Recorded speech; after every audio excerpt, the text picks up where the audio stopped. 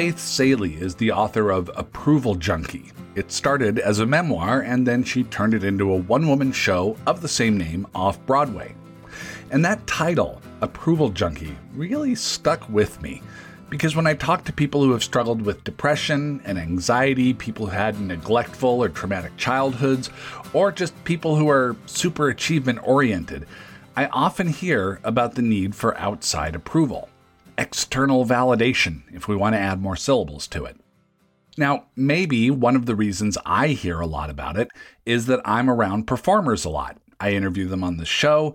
I'm friends with performers in my own life. I've been in a zillion plays and shows and bands myself. I mean, I'm doing it right now. I'm performing on this podcast for you right now. Hey, look at me. Hey, look at me. It's Depresh Mode. I'm John Moe. I'm glad you're here. I often wonder if I or anyone in that kind of work is doing it because they're good at it and it's meaningful, or if they're looking for applause to provide the validation they can't generate for themselves. I mean, what is Carrot Top's motivation? What is Charo really after? Faith Salie is a regular contributor to CBS News Sunday Morning and a regular panelist on NPR's Wait, Wait, Don't Tell Me. She's got a bunch of acting credits on her IMDb, hosted on PBS and Sundance Channel. On the mental health front, Faith has dealt with anorexia and depression, has struggles, just like a lot of us. But I kept coming back to that phrase, approval junkie.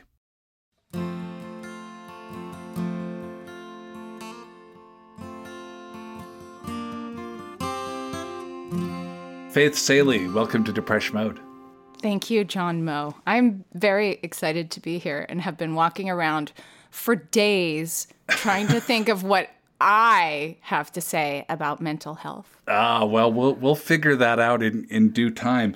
For a while now, through a book and a stage show out of New York, a stage show off Broadway in New York, and now an Audible original, you've been flying under this banner of Approval Junkie.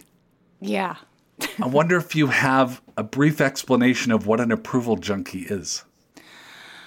Well, it's not a bad thing. My book, which is a series of essays that I guess one could call a memoir, I published it it was published in 2016. And so it almost feels like a period piece because my life is rather different now as my kids have gotten older and my relationship with approval has evolved even since I've written it. But my premise then and now is that seeking approval is so essentially human. I mean, I'm a parent, you're a parent. I would no sooner deny my kids signs of approbation for who they are and what they do than I would deny them broccoli. And their desire to be witnessed, even the smallest things, because my kids are still pretty little. They're 8 and my son's going to be 10 tomorrow. Their desire to be witnessed doing the smallest things is not something I want them to think they have to unlearn.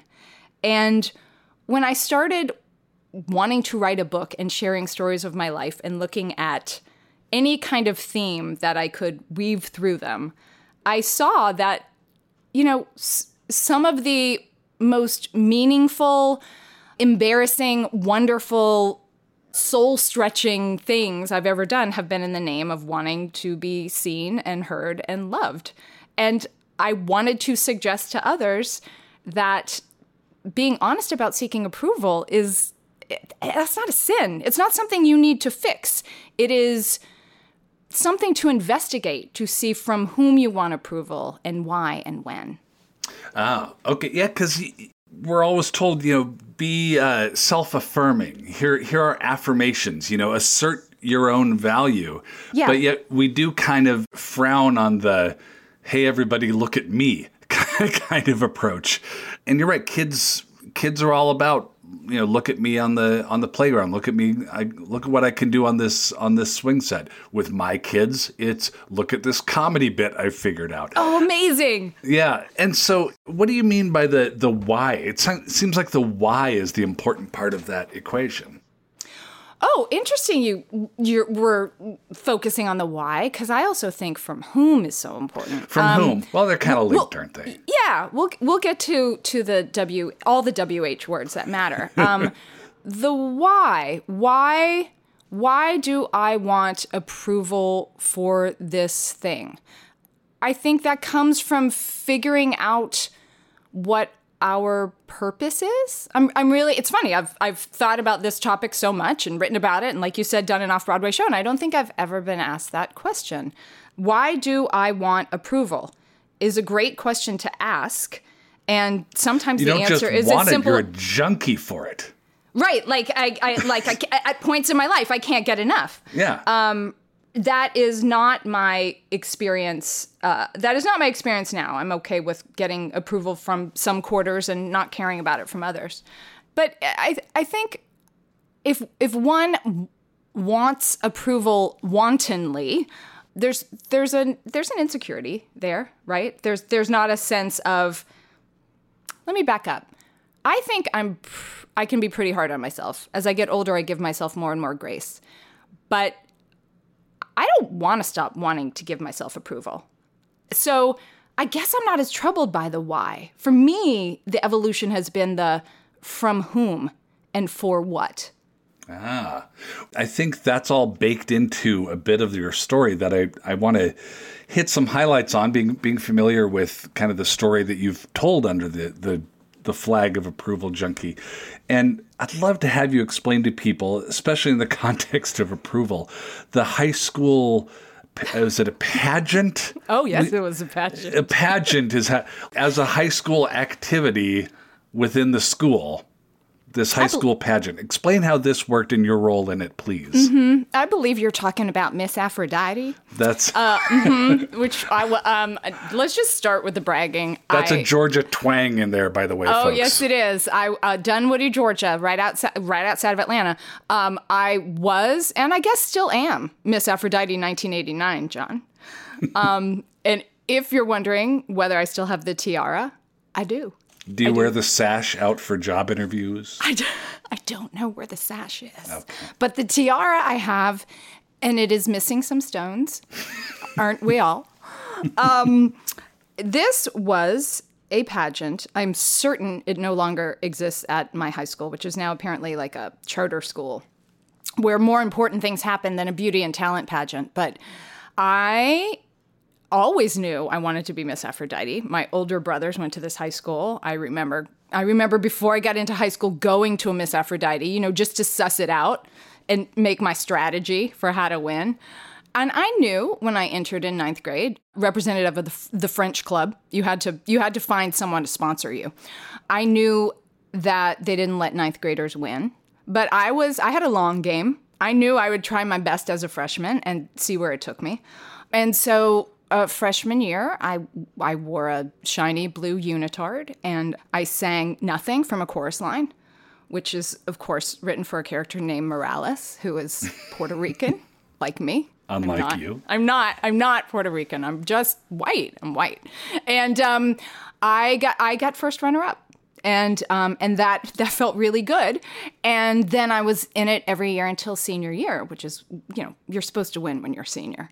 And just to back up to sort of explain why this was important to me, I was a kid who was in all the honors classes, and I loved doing all the work and making the A's, and I was a good kid and a really good student.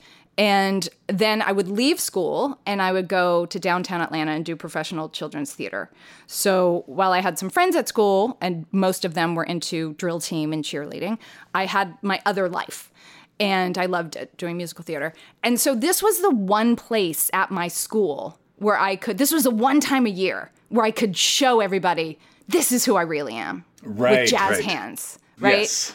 Like, you may know me as the girl who always does her homework and raises her hand. But this is who I am, which is why senior year I ordered a rainbow sequin miniskirt from the Avon catalog. And I had my spiral perm was like extra crunchy and extra high. And I hired this pretty famous vocal coach in the metro Atlanta area named Valerie Kennedy. And Miss Valerie was known for turning anybody into Miss anything, right? Like, you name a pageant, you were going to win if you had Valerie Kennedy behind you. And she gave me a Barbra Streisand song. And she taught me this thing called the pageant arm raise, which I'm doing it for you, but it's like, you hold... Describe it for audio listeners, what it is. So if you're right-handed, like you're going to hold the mic in your left hand. I think you're only going to do this once, because this is like the... It's a showstopper. Yeah. Is coup de grace. Is that the right use of that phrase? I feel blow. Like it is. Yes. Yes. And so you're going to hold, this is on a note you want to sustain. In this case, the last note of my Barbra Streisand song called Let's Hear It For Me. And you're going to hold the mic. Yep. I mean, I was in it to win it. I was about to leave this school, John. Yeah. Oh, and I also had Nine West stiletto, like patent leather stilettos on. That may not mean much to you, but any Gen Xer woman listening. Yeah, there's a big bowl of validation, of external validation waiting for you as your reward if you can nail this stuff. I love that idea of a bowl. Like, I'm going to dive in. A massive tureen of validation. So you hold the mic in your left hand, and then you're going to turn sideways to the audience with your mic hand downstage, close to the audience, and you're going to squat in your heels. Which takes some balancing. And you're going to put your right hand, you've got a jazz hand. You're going to put your right arm straight down to 6 o'clock. And as you rise on your heels, slowly, your right hand is going to go from 6 o'clock to fucking high noon. Wow. So that at the end of the note, you're looking up. You're not looking at the audience. You're looking up. Probably at the Lord Jesus Christ with your jazz hand. Who wants you to win? Yeah. Yeah, Jesus wants me to win. Wow. And so you leave it on the field. You leave it on the field. Yeah, you came to play. And so it worked and you won. And where was this victory? And not to drag your victory into darker places immediately, but that's the kind of show we are. Where was this in the arc of your eating disorder? Oh, at the zenith, unless you consider being anorexic bad, and then it was at the nadir. I consider it bad. Yeah. Of course, that was yes. It was at my lowest weight.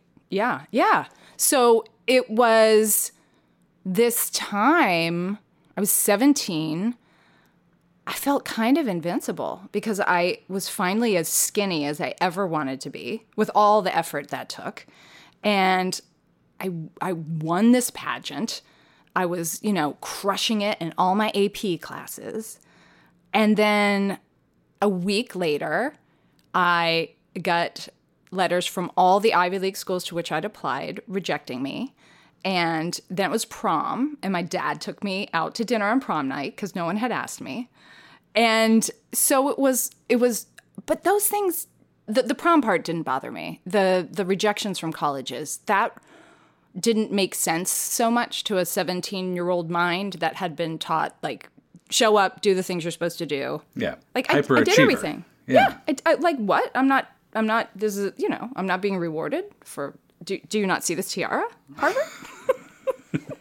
Actually, I didn't apply to Harvard that round. But I actually, at that point, my eating disorder did not feel dark to me. I was like 97 pounds. I wasn't so skinny that I was put in a facility. I was so skinny that people did double takes and like probably whispered to my parents, is she okay? But John, I was always so good at checking the boxes that I wasn't going to do, if I was going to do an eating disorder, I was going to do it right. I was going to do it so that I had attention for being so thin, but I didn't have to be taken out of the game.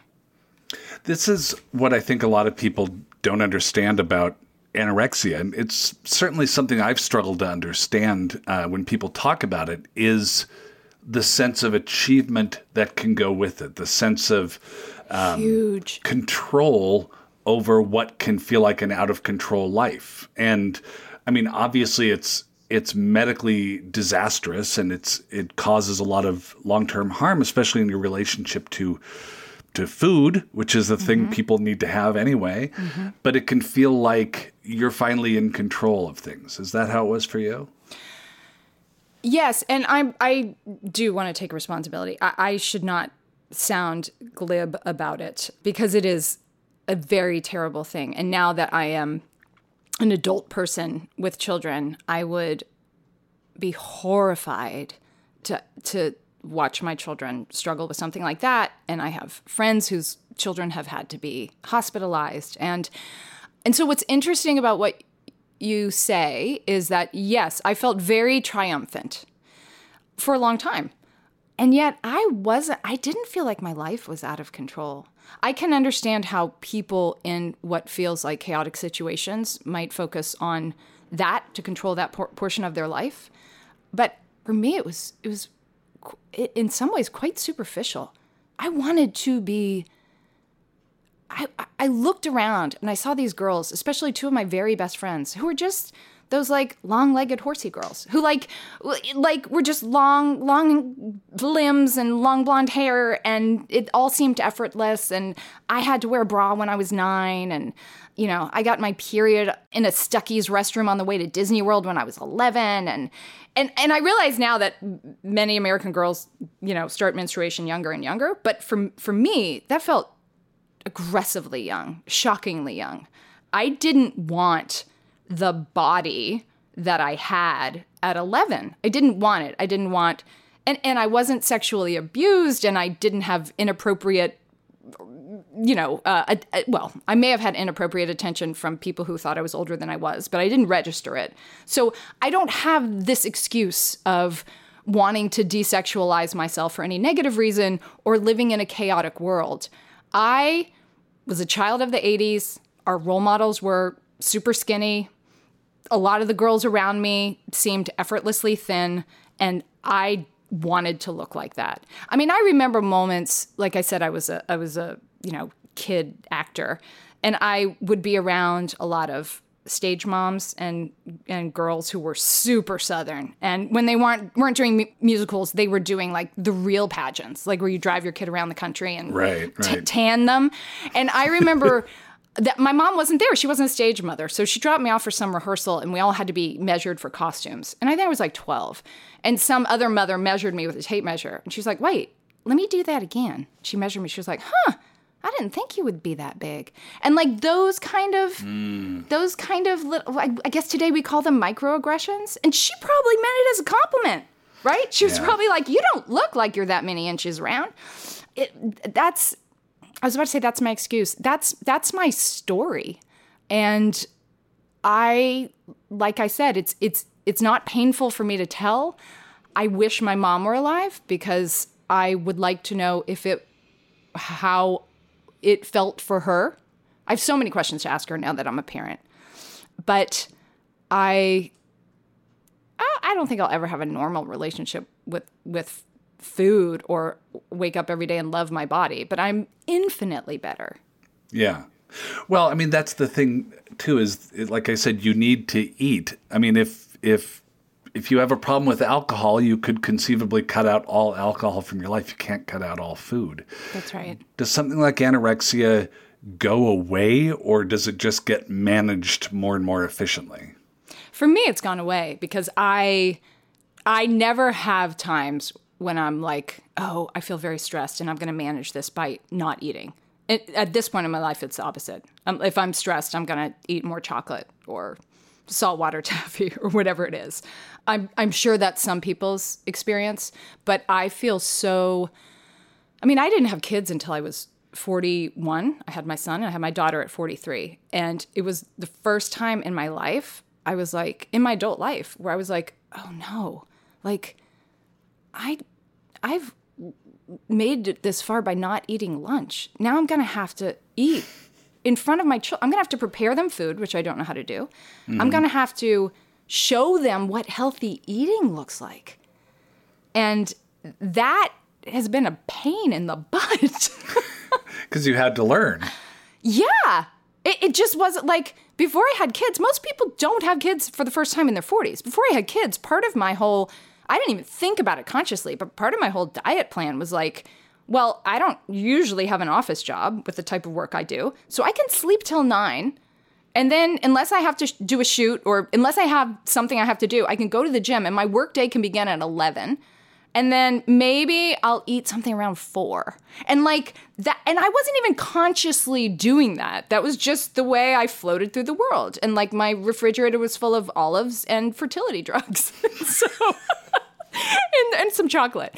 And then the fertility drugs worked. Make an amazing salad off that. Very expensive. Is this salad covered by insurance? But then you have kids, and all of a sudden, I'm like, I gotta show them what it looks like to be a conscious eater. So you win the pageant, and congratulations. Oh my gosh, thank you. I don't hear that enough. You really deserve it. I have tears in my eyes as I vigorously clap for you. Thank you. and you go into acting, you go into theater, and you go into Hollywood, and you act in things. I'm curious about people who go into performing in terms of establishing good mental health about it, because there's so much about it that is so messed up, and I wonder if it's a lot of messed up people getting into that profession, or people getting into that profession that then messes them up. Like, where's the chicken and egg in that situation with the work and with a kind of unhealthy need for approval? Well, I can speak for myself, which is I had nothing but happy, good feeling self-esteem. And I feel very conscious about how I'm going to express this, because I really don't want it to sound self-aggrandizing. My life was a series of many what felt like successes. Not just Miss Aphrodite, but I ended up going to Harvard, where I absolutely loved it and was studying history and literature of modern France and England and loving all that, and getting to do theater with people who are still my best friends and people who write, like I just spent the whole past weekend with them, people who write Broadway musicals and are just amazing geniuses. And making out with Matt Damon also. Thank you for not making me say that. I was waiting for you to point that out. Yeah. Right. So then I win a scholarship that it's much more difficult to win this scholarship than it is to even star in a sitcom in Hollywood, like numerically, right? Empirically. So I win this scholarship and I go to Oxford and I get my master's. This is the Rhodes Scholarship. It's the Rhodes Scholarship. I'm just like, even as I tell you, I can't believe how lucky I am. And I got it, by the way, John, in my second interview. They asked me, they were like, well, I was unapologetic about, yes, I want this opportunity for higher education, and I'm an actor, and I'm going to continue to act. And so basically they were like, okay, we'll act.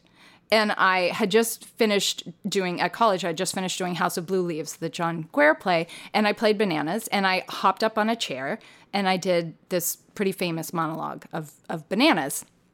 And I got the scholarship. And so then I go to Oxford, and I have this absolutely magical experience. So what I'm trying to tell you is that, to me, at that point, when I left England at 25, like, why wouldn't I then go on to Hollywood? Conquer Hollywood.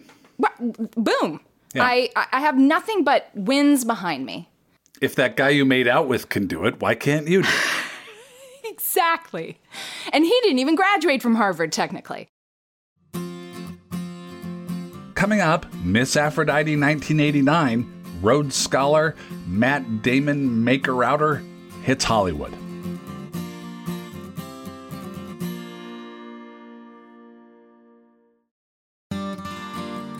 Talking with Faith Salie, author and playwright of Approval Junkie. She quietly struggled with anorexia as a teenager, but as for achievements, she was winning big. Rhodes Scholarship behind her, she sets her movie star life career in motion, or tries to. So I get to LA. I'm 25. The next year, my mother dies. And I can only see this now. Now that I'm a year and a half away from the age my mother was when she died, I can only see this now and realize I don't know how that girl, I'm going to call her a girl, though at 26 years old, one is not a girl. I was 26 when she died. I don't know how I took one step forward. I mean, I didn't have a partner. I didn't live, I was 3,000 miles away from my family, and my mother and I were unbelievably close. And LA sucks. It is so hard. Sorry, LA. It is so hard. It was, at least for me, so hard to find a sense of self and a sense of worth and happiness there. And this is the mid-90s, and everyone is, I'll go back to the skinny thing. Like, everyone on TV was so skinny. There was not this amazing artistic community that we see on TV now. I feel like we look for actors of all shapes and sizes now more than ever. There was like this one standard of beauty. I was bereft. You know, my brothers already had their husbands and wives, and I don't have my mother, and it was just dark. And so, yeah, it was a recipe for disaster, because I would go to audition after audition, and I would be nervous, and I would try too hard, because my best thing is theater. Like, get me on a stage, and I just feel like I'm home. Which is a different kind of acting than on-camera acting. Right. It's an acting made for Miss Aphrodite.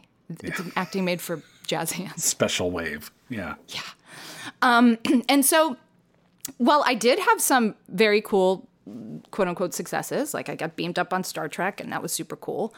And I got that role, actually, while my mom was dying. I wish she could have seen me do that. And I finally, it's interesting, like, the big turn for me, and again, I only see this in retrospect, was when I was cast as one of 6 stars of this fully improvised Bravo show. People don't remember it. It was only on for 2 seasons. It was called Significant Others, and it came on before Queer Eye. And it was totally improvised. And when I look back, I see that was the juvenilia, if you will, of how I needed to take a turn in my life and career and start scripting myself. How my trying to show up to be chosen to be someone else and speak other people's words wasn't quite working. And then what was the span between that and meeting and marrying your first husband? My husband, as we call him. As he is now referred to. I met him the month I moved to LA, and he thought I was snobby, and I thought he was arrogant, and we were both 100% right. And then I didn't see him again for 3 years. And in the interim, we had a mutual friend who told me that he, my husband, had cancer twice. And I heard, I didn't know him, but I wished him the best, notionally. And then I saw him 3 years later, and he was humbled by his experience. I was humbled by losing my mother and not knowing. I didn't know where home was. I didn't know where home was for so long. And by home, I mean, like, who loves me? Where am I supposed to be? Where's my mom? You were unmoored. I was absolutely unmoored. And not getting approbation, which had fueled me forever, both incessant approbation from my parents and then the empirical approbation of grades. And then after grades, here's a scholarship. Like, check this box, right? And he, his hair was just growing back from the chemotherapy. And I really think that we thought we were finding things in each other at that time. I think we were finding hope in each other in ways that neither of us could ever deliver. I see now that I wanted him to love me unconditionally like my mother did. And that's just not It's not a good possible. recipe right there. No. And And I, again, though, approval junkie, he put me on a pedestal so high and so fast. I remember when we first started dating, he would just say, "I'm just swabbing the decks on Faith Saley's yacht." Like, that was his phrase. and to feel like and he was, gregarious and handsome, and he loved me. And I had been missing, I needed an influx of love, right? I'm not getting it from this career I've chosen, and I'm not getting it from my mother. And so I invested so hard in that relationship that even though it stopped feeling good very soon after we started the relationship, I couldn't uninvest. I was going to make, after years, and these are the years when it feels like everybody's getting married, right? Your early 30s, everybody's taking off on their lives except me. I was like, I have put in the work. We are going to get married. This is going to happen. Even though you write in the book about it, even as you were saying yes to a marriage proposal, you didn't want to look directly into the camera for the picture being taken of that, because of the dead eyes that you would have thinking about the prospects of being married to this person. Yeah. The fact that it didn't, I still had hopes. I thought it might be amazing. But all along, I would say to people before the wedding, well, it's 50-50, right? That's everybody. You're either going to stay married or you're not. That was my defense mechanism. It was both true. I really didn't know if we would stay married. But it was also like, I'm gonna be kind of cool and detached about this, because by the time he proposed, I was so hurt by the fact that it had taken so long and all the unkindness we had experienced before the proposal. So, a lot of this stuff, you've written the book Approval Junkie, and it's been a show. It's an Audible original. It's got a lot of wisdom of perspective in it that you've learned. And, I can listen to this and say, oh, she was looking for someone else to fill in the parts of herself that she didn't know she needed to fill in for herself. She wanted somebody else to complete her when there was a lot of things that were damaged that she, necessarily needs to fix in herself. She latches onto somebody else and tries to make it work, even though it's doomed. Were any of those thoughts going through your head back then of like, I can become a star again if somebody will make me a star? In this world where there are no pageants, where my mom's gone, where there's only fickle casting agents in Hollywood. Who tell me to get bangs. I'm sure you read that story. There's a lot of bangs in the book. Yeah. Let's be clear with anyone who's listening to this. I have an incredibly high forehead. Right. Astonishingly high. Yet you persevere. You're so brave. Thank you. But were there any of those thoughts back then of like, oh, I'm seeking approval from the wrong sources. This should be coming from me. Or did you think, I'm living my best life, I'm making the proper decision here? No, it's a former. I knew there was always, even though we use the word unmoored, I had been loved so much and so hard my whole life by my parents and my brothers that I always knew I was worth something. And all of my fetish for achievement my whole life, it came from myself. I had the opposite of Helic. I had parents who were strict, but they did not ever push me. In fact, there were times they were like, why do you work so hard? You don't need to be in the pageant if you don't want to. Right. Or take all these courses or apply there or whatever it is. So I think that's what saved me, is that there was a part of me that always knew that I was loved and I deserved to be loved. The problem was that I wanted to be loved by this person who was mostly my boyfriend for that time, and then for part of the time, my husband. I wanted to be loved in a certain way by him that he was not going to deliver, and I wanted to be loved as an actor. I wanted to be a famous sitcom star, and it just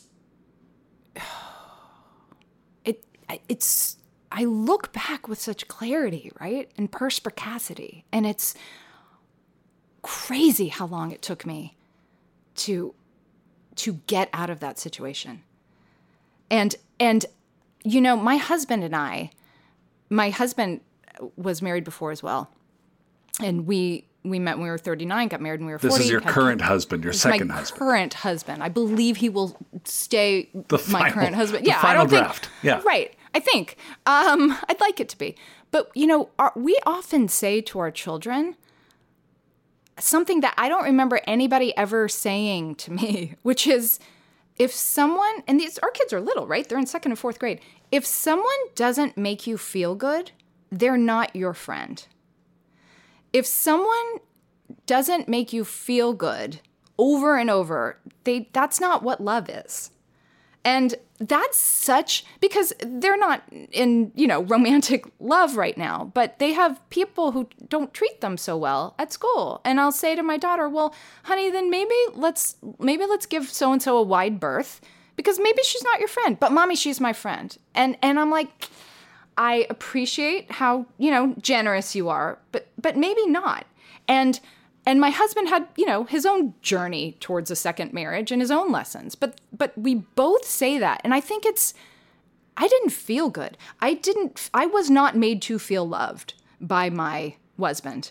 And I'm sure he has his own story, and probably he didn't feel like I loved him enough. But I also wasn't made to feel loved by the city of Los Angeles and the career. I threw myself into a place and situation that didn't love me back. Yeah. And all of those things were happening at once. I mean, I look back at my time in LA, which is just like a dark hole, even though I lived there for 11 years. And it is impossible to extricate all the elements, right? But I wonder, had I been in a healthy relationship and marriage, would it not have been so dark? If I had a successful sitcom career, would it not have been so dark? If my mother were alive, there's just no way.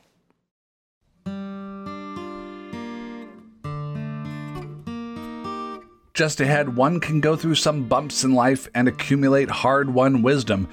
But what do you do with that wisdom? How do you apply it?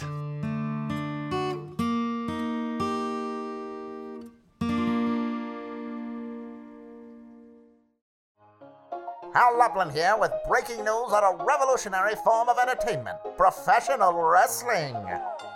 For more, we go to our correspondent, Danielle Radford. Professional wrestling is the craze that's sweeping the nation, featuring fisticuffs and colorful costumes. But who can help us make sense of this world of body slams? Lindsay Kelk has the answer. Sources tell us of an amazing podcast called Tights and Fights, filled with discussions of the absurdity of professional wrestling, plus all the sincerity and hilarity that you could shake a stick at.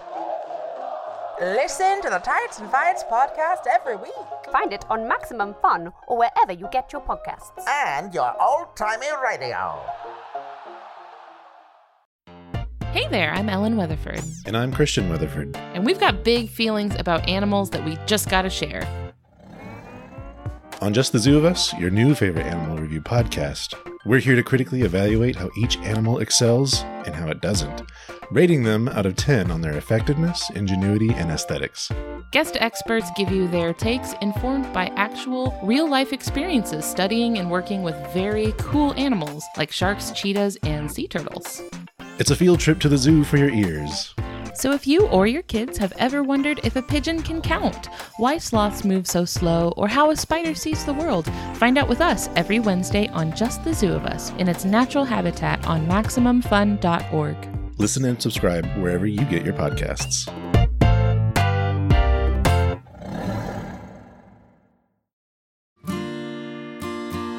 Back with Faith Salie, author of Approval Junkie. As I've said, I love that title. But I haven't been pulling that title along through my life like Faith has. She's a little more ambivalent about it. I came up with this phrase and attached it to a bunch of essays I wanted to sell as a book 9 years ago. So let's call it a decade. And a lot has happened in that decade. And so I would not reject the title, Approval Junkie. I think it's catchy and provocative. And I still look, John, do you believe anybody who's like, I'm a zero fucks person? Do you ever believe of course anybody? Not. Because why are they saying that in the first place? Right. If you give zero fucks, you don't even have to articulate it, right? Right. You don't even come to the fuck giving meeting. Exactly. And I don't even attend Fucks Anonymous. I go as Faith and everyone can know it. But what happens, and I wonder if this has happened for you, as certainly as I age and know who I am more and what I have to offer.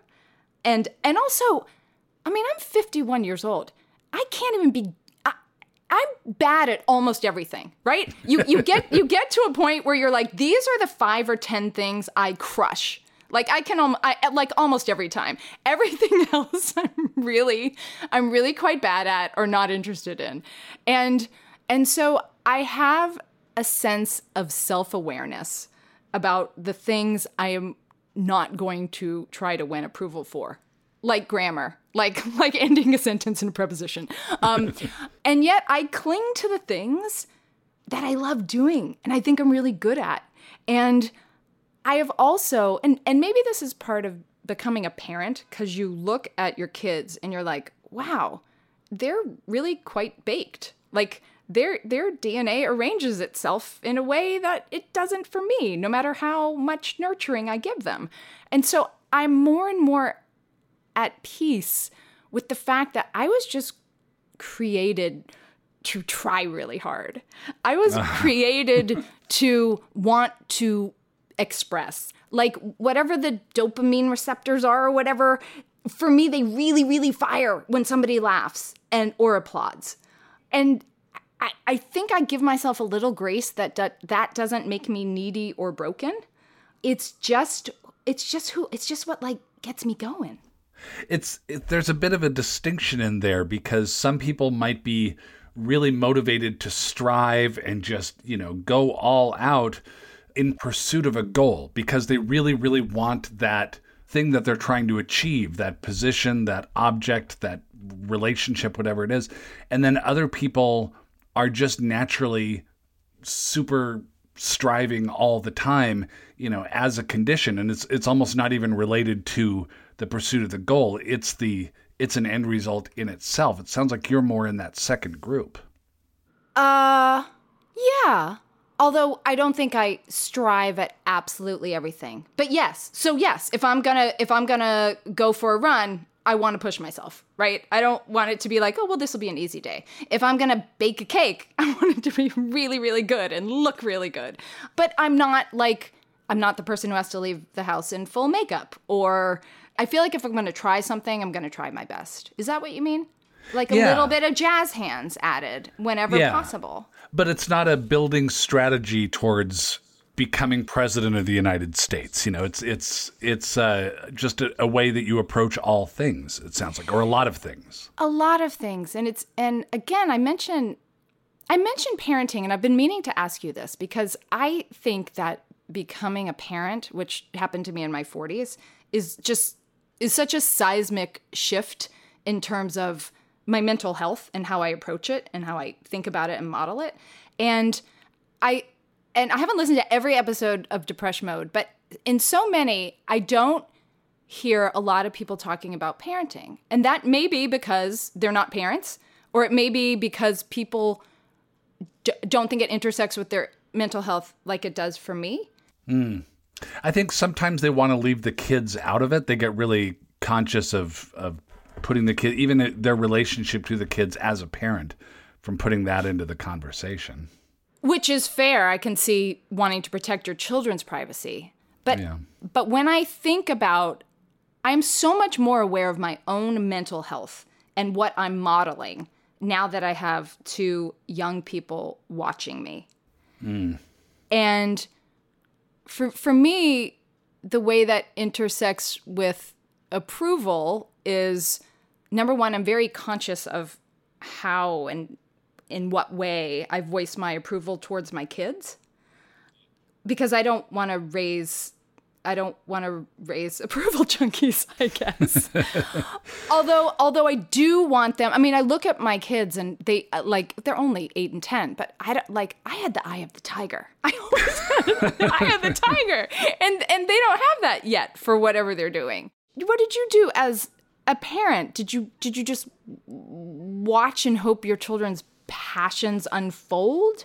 I mean, I've been aware of the philosophy to not say oh, you drew a house. That is such a good drawing of a house. There's this idea that you're not supposed to say that. You're supposed to say... You praise effort, not achievement. Yeah, or you say, oh, I see a door there and I see some windows. And you worked hard on that. Yeah, you worked hard on that. I sometimes do that, and sometimes I slip and just say, oh, that's an amazing monster you just drew. I really love that. We like to talk about kind of what the process was when they do something like, oh, okay, my daughter read a poem at a school event last week, and it's, we don't want to say, well, that was the best poem of all the poems that everybody read. But you thought it was, right? Well, I mean, a little biased, but I would say, you really seem to enjoy yourself up there. You really seemed confident in what you were doing. It seems like a lot of people were really listening to you. And, how do you think it went? Like, how do you feel after having prepared for that and then done that? And so we try to kind of, do this, recognize what you're feeling, recognize what your mind is doing, and try not to judge it as good or bad, but just sort of notice it and build from there. I will always remember what you just said. Oh, good. Because essentially you're like, how did what you just did make you feel? I am now finally, or I'd say really over the past decade, in a time of my life where the approval I want is my own, and I know when something feels good. I don't need to turn to somebody. I don't mind if somebody's like, oh my God, that was amazing. But I don't need to turn to somebody and say, how was that essay I wrote? How was that joke I just made? How was that interview I just did? Because I have become my own North Star.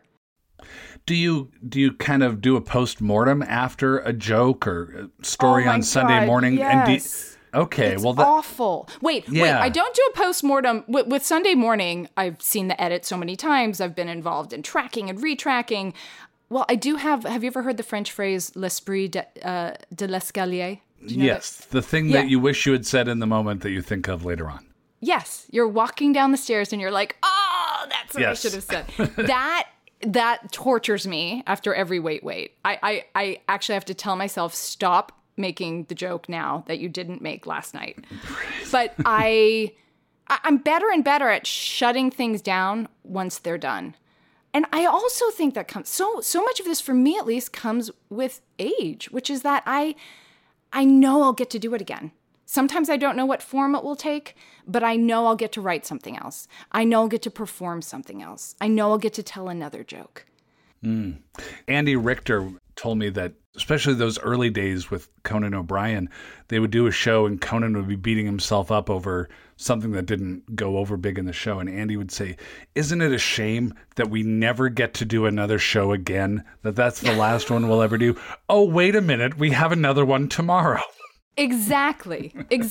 And I try to teach that. So my son just started playing baseball and he gets so worked up if he doesn't get a hit. And it wasn't so very long ago that for me the stakes felt high with absolutely everything. I'm talking within the past 10 years, the stakes have felt so high. And I'm trying to let my kids know, like, don't believe the people who say there are no second chances. People forget you're not so important. I'm not saying this to my kids. I'm saying this to myself. You're not so important that people remember everything you did and didn't do or how you messed that up. Yeah. So I'm interested then in this idea of the evaluation that happens, the wit of the staircase, because I can't speak French words. Is there an evaluative process after the things you do, at least on a subconscious instinctive level, to see if it measured up to something? I'm better and better at recognizing it and shutting it down and being and saying to myself, you're doing that and you did the best you could in the moment. Semicolon. However, yeah, but when I'm just hard on myself. Again, that's just like the way I was built. What I'm comparing myself to is not somebody else. It's how good I wanted to be. So you talk about this progress that you've made, or at least this evolution that you've had. Yeah, are you skeptical? Well, I'm wondering about how deliberate it was. If it was just like if someone is 25 years old and listening to this and kind of has these beating themselves up kind of habits, can they say, okay, by 50, I'll grow out of these, or was it like, again, like trying to get to a goal, like a process of disciplining yourself to try to get to a better place or an easier place?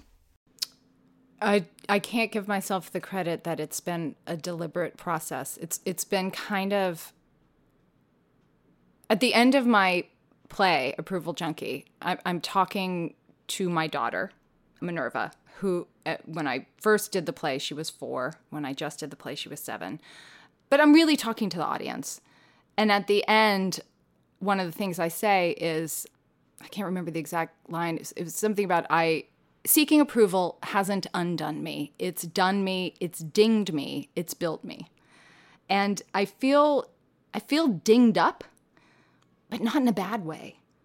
I feel calloused and dinged up, and that the accumulation of caring so much over and over, and then seeing on what occasions it was worthwhile to care and on what occasions it didn't matter to care so much, has been this slow, not conscious process of evolution.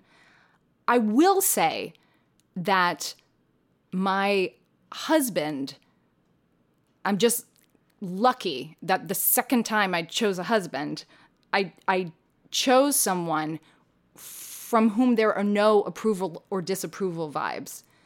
And one of the first most meaningful things that happened when we were dating, he took me we were in Prague for a trip for my 40th birthday. We were dating. And I had done this commentary on CBS Sunday Morning. It was the first year I was on it. And I thought I'd be provocative. And for the Pets show, I thought I'd do a commentary called I Am Not a Pet Person. Now, I remember this. You do? Yeah. Yeah. So let me just be clear to anyone who's listening. I love animals. I just didn't think I was a pet person. It's hard to have a dog in an apartment in New York City. And but people painted me as Cruella de Vil. And it was early on in my Sunday morning career, and I thought it would be a good use of my time to read the hundreds of hateful comments that were coming my way. And I mean comments that were like people telling me I've never been unconditionally loved, and someone said I should go off on the space station. Someone was like, I got to send you a carton of cigarettes, just keep smoking on them. I mean, these people and pets, man. Yeah. And my husband, no, he was my boyfriend, found me in the lobby of this former monastery turned hotel, like sucking up Eastern Europe's Wi-Fi. And he's like, come outside. And he takes me outside to look at the stars and reminds me that we are literally half a world away from everything that doesn't matter. And he says to me, the loudest boos come from the cheapest seats.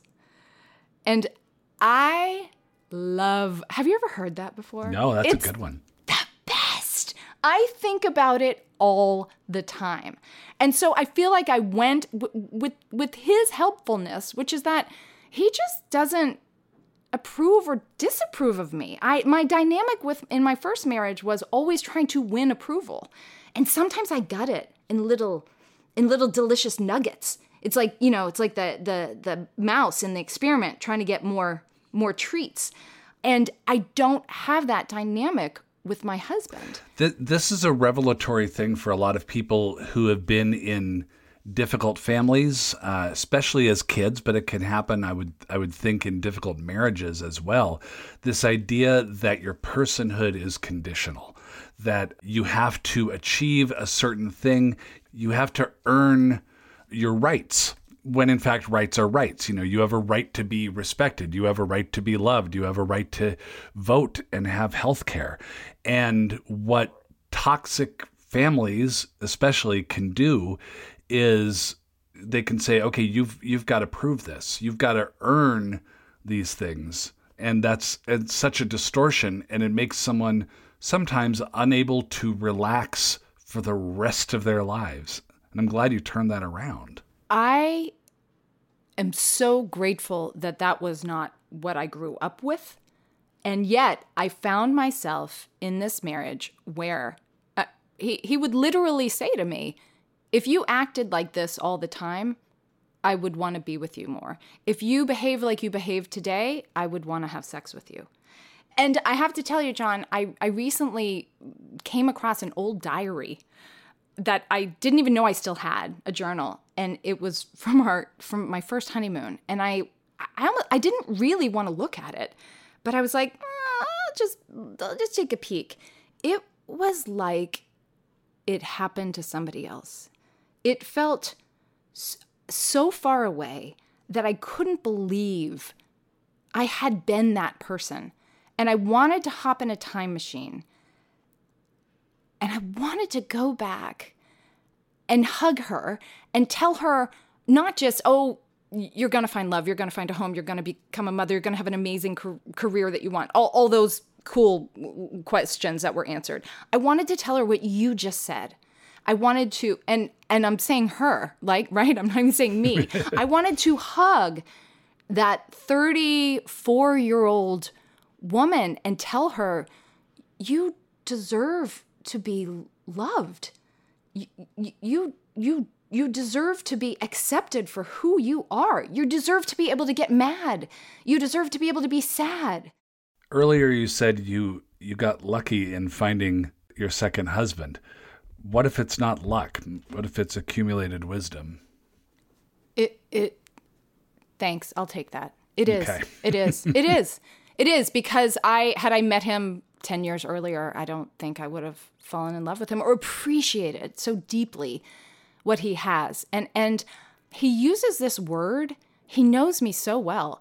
He doesn't, he knows the whole approval thing. And look, he knows the title attached to me when I do my one-woman show. Right. But he uses this word that is so much deeper and so perspicacious and loving, which is, he said, honey, you want to be witnessed.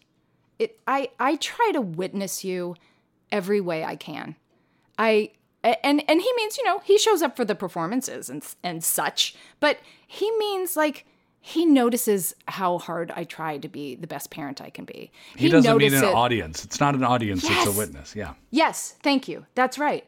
And that's where I feel like I can move into grace with myself as this approval junkie, whatever it means now, is like, I like to be witnessed. It means I feel like, I have a performative gene. I want to express myself in the world. The older I get, the more I feel like I'm specific about the things that are worth expressing.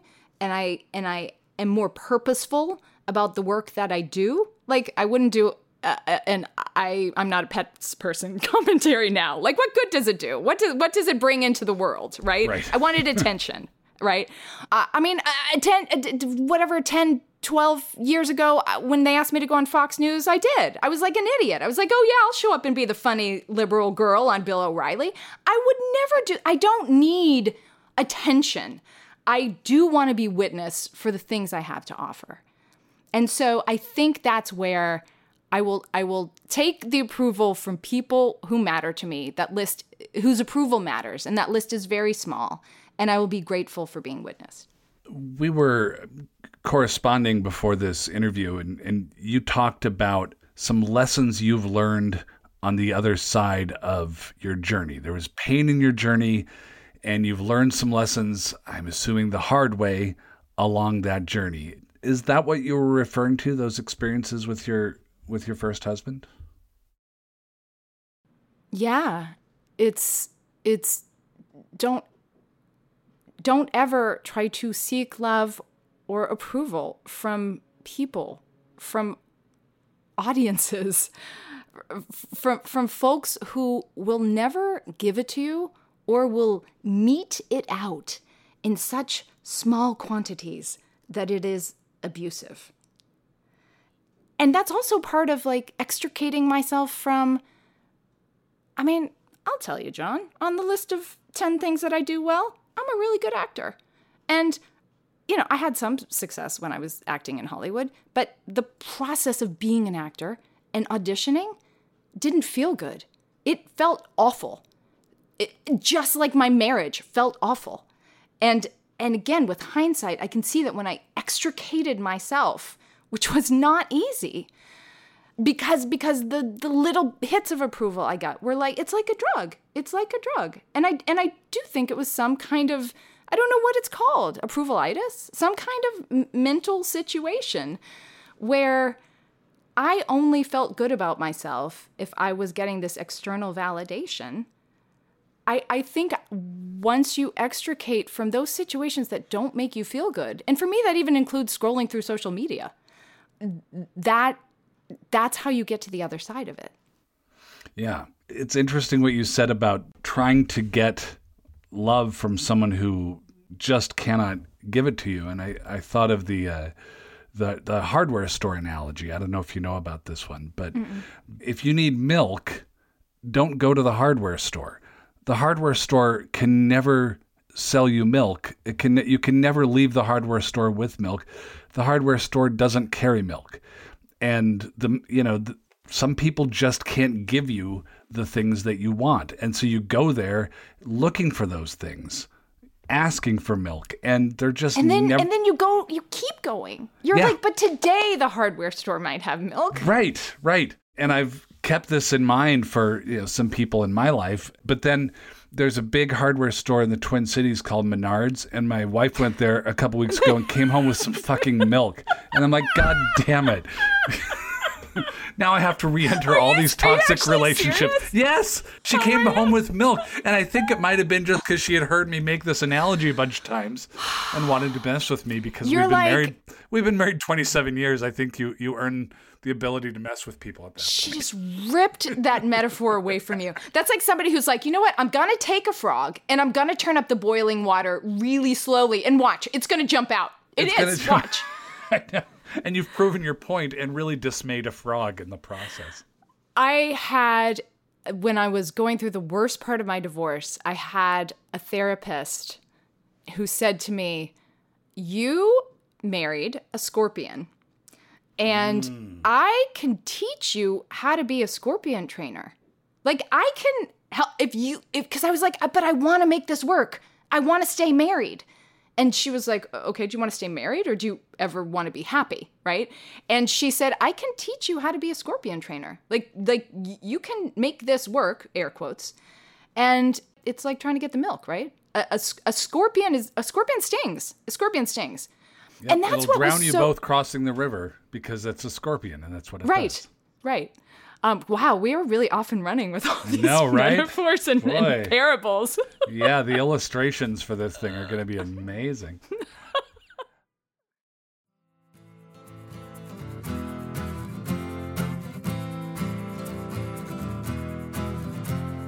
That's Faith Salie. An Audible original of Approval Junkie is now available on Audible. You could look Faith up at faithsalie.com or, just Google her. And let's gather our wits, gather our thoughts, gather our breath a little bit. Laura House is here for a meditation moment. Hi, Laura. Hello.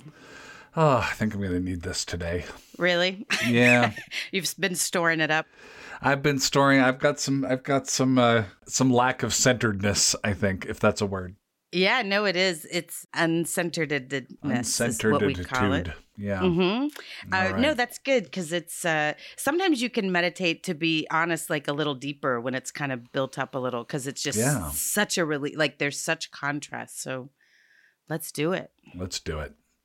Here's how we do it. You don't need any special equipment. You just want to relax, sit comfortably wherever you are. Close your eyes. So this is a not driving experience. And just notice your breath. That's sort of step one, get comfortable. Step 2, just notice that you are breathing.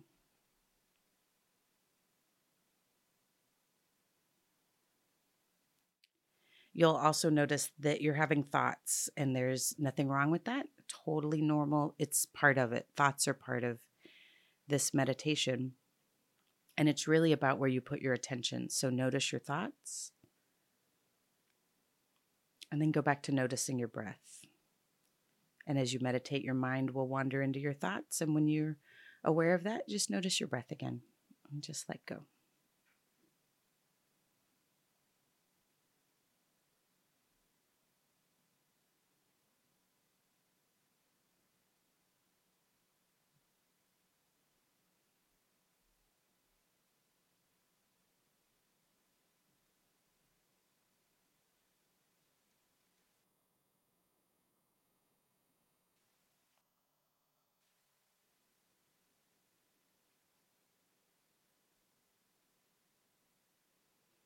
You can go ahead and open your eyes slowly. Was that useful? We both traffic in sound as part of our jobs, but it's nice to have not sound for a little while. Yeah, it is. It is a nice respite. My little bulldog was trying to get into my room. And so that's kind of a fun thing with meditation. Like there is going to be sound, like the truck is going to back up or your trash is getting picked up and even that's just a thought of like, oh, that thing is happening. Oh, just go back to your breath. My black lab mix mutt down here was quite contented on the floor. So I think I've got to look to her for guidance. Oh, so nice. Laura House, thanks. Thank you. Next time on Depression Mode, sometimes you have a diagnosed anxiety disorder, but sometimes you don't, and you're just being a jerk. My wife asked me, she was pouring the cream in my coffee, and she said, say when. I said, wait, you have to put a layer of ice cubes in, and then you put the cream on top of that. That's the only way I know exactly how much cream. And there was a moment where I was like, gosh, this darn anxiety has gotten me again. It's like, no, you're just a creep. Like, there's some things you're just a creep about. From My Brother, and Me, Justin McElroy joins us. If people support our show, we have a show. If people stop supporting the show goes away. I don't want the show to go away. If you are already donating, thank you so much. You are getting these stories out into the world. If you haven't yet, it's easy to do. Go to MaximumFun.org/join, find a level that works for you, and become part of it. Be sure to hit subscribe on the podcast and write reviews. Give us 5 stars. All that stuff helps get our show out into the world where we think it can help people. I want you to know that the Suicide Prevention Lifeline is available 24/7 for free at 1-800-273-8255. That's 800-273-TALK. The Crisis Text Line, also free, always available. Text HOME to 741-741. Our electric mail address is depressionmode@MaximumFun.org. We'd love to hear from you. If you're on Facebook, look up our mental health discussion group, Preshies. There's a lot going on over there. We're on Twitter and Instagram at DepreshPod. Our newsletter, Depression Mode newsletter, is on Substack. I write that twice a week. Check that out. Search that up on Substack. I'm on Twitter at John Moe. Hi, Credits listeners. I auditioned for the 1995 Sylvester Stallone movie Assassins. Antonio Banderas is in it too. I auditioned for the part of a bellhop that gets punched in the face. I didn't get the part. Depression Mode is produced by Gabe Mara. Our senior producer is Kevin Ferguson. We get help with booking from Mara Davis. Rhett Miller wrote and performed our theme song, Building Wings. I'm always falling off of cliffs now, building wings on the way down. I am figuring things out, building wings, building wings, building wings. No one knows the reason, maybe there's no reason, I just keep believing. No one knows the answer, maybe there's no answer, I just keep on dancing. Hi, I'm Cleo, I live in Brisbane. I just wanted to say that you achieved something today. You survived. Keep going. Depeche Mode is a production of Maximum Fun and Papa Chick. I'm John Moe. Bye now.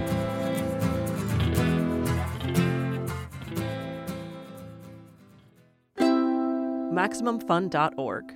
Comedy and culture. Artist owned. Audience supported.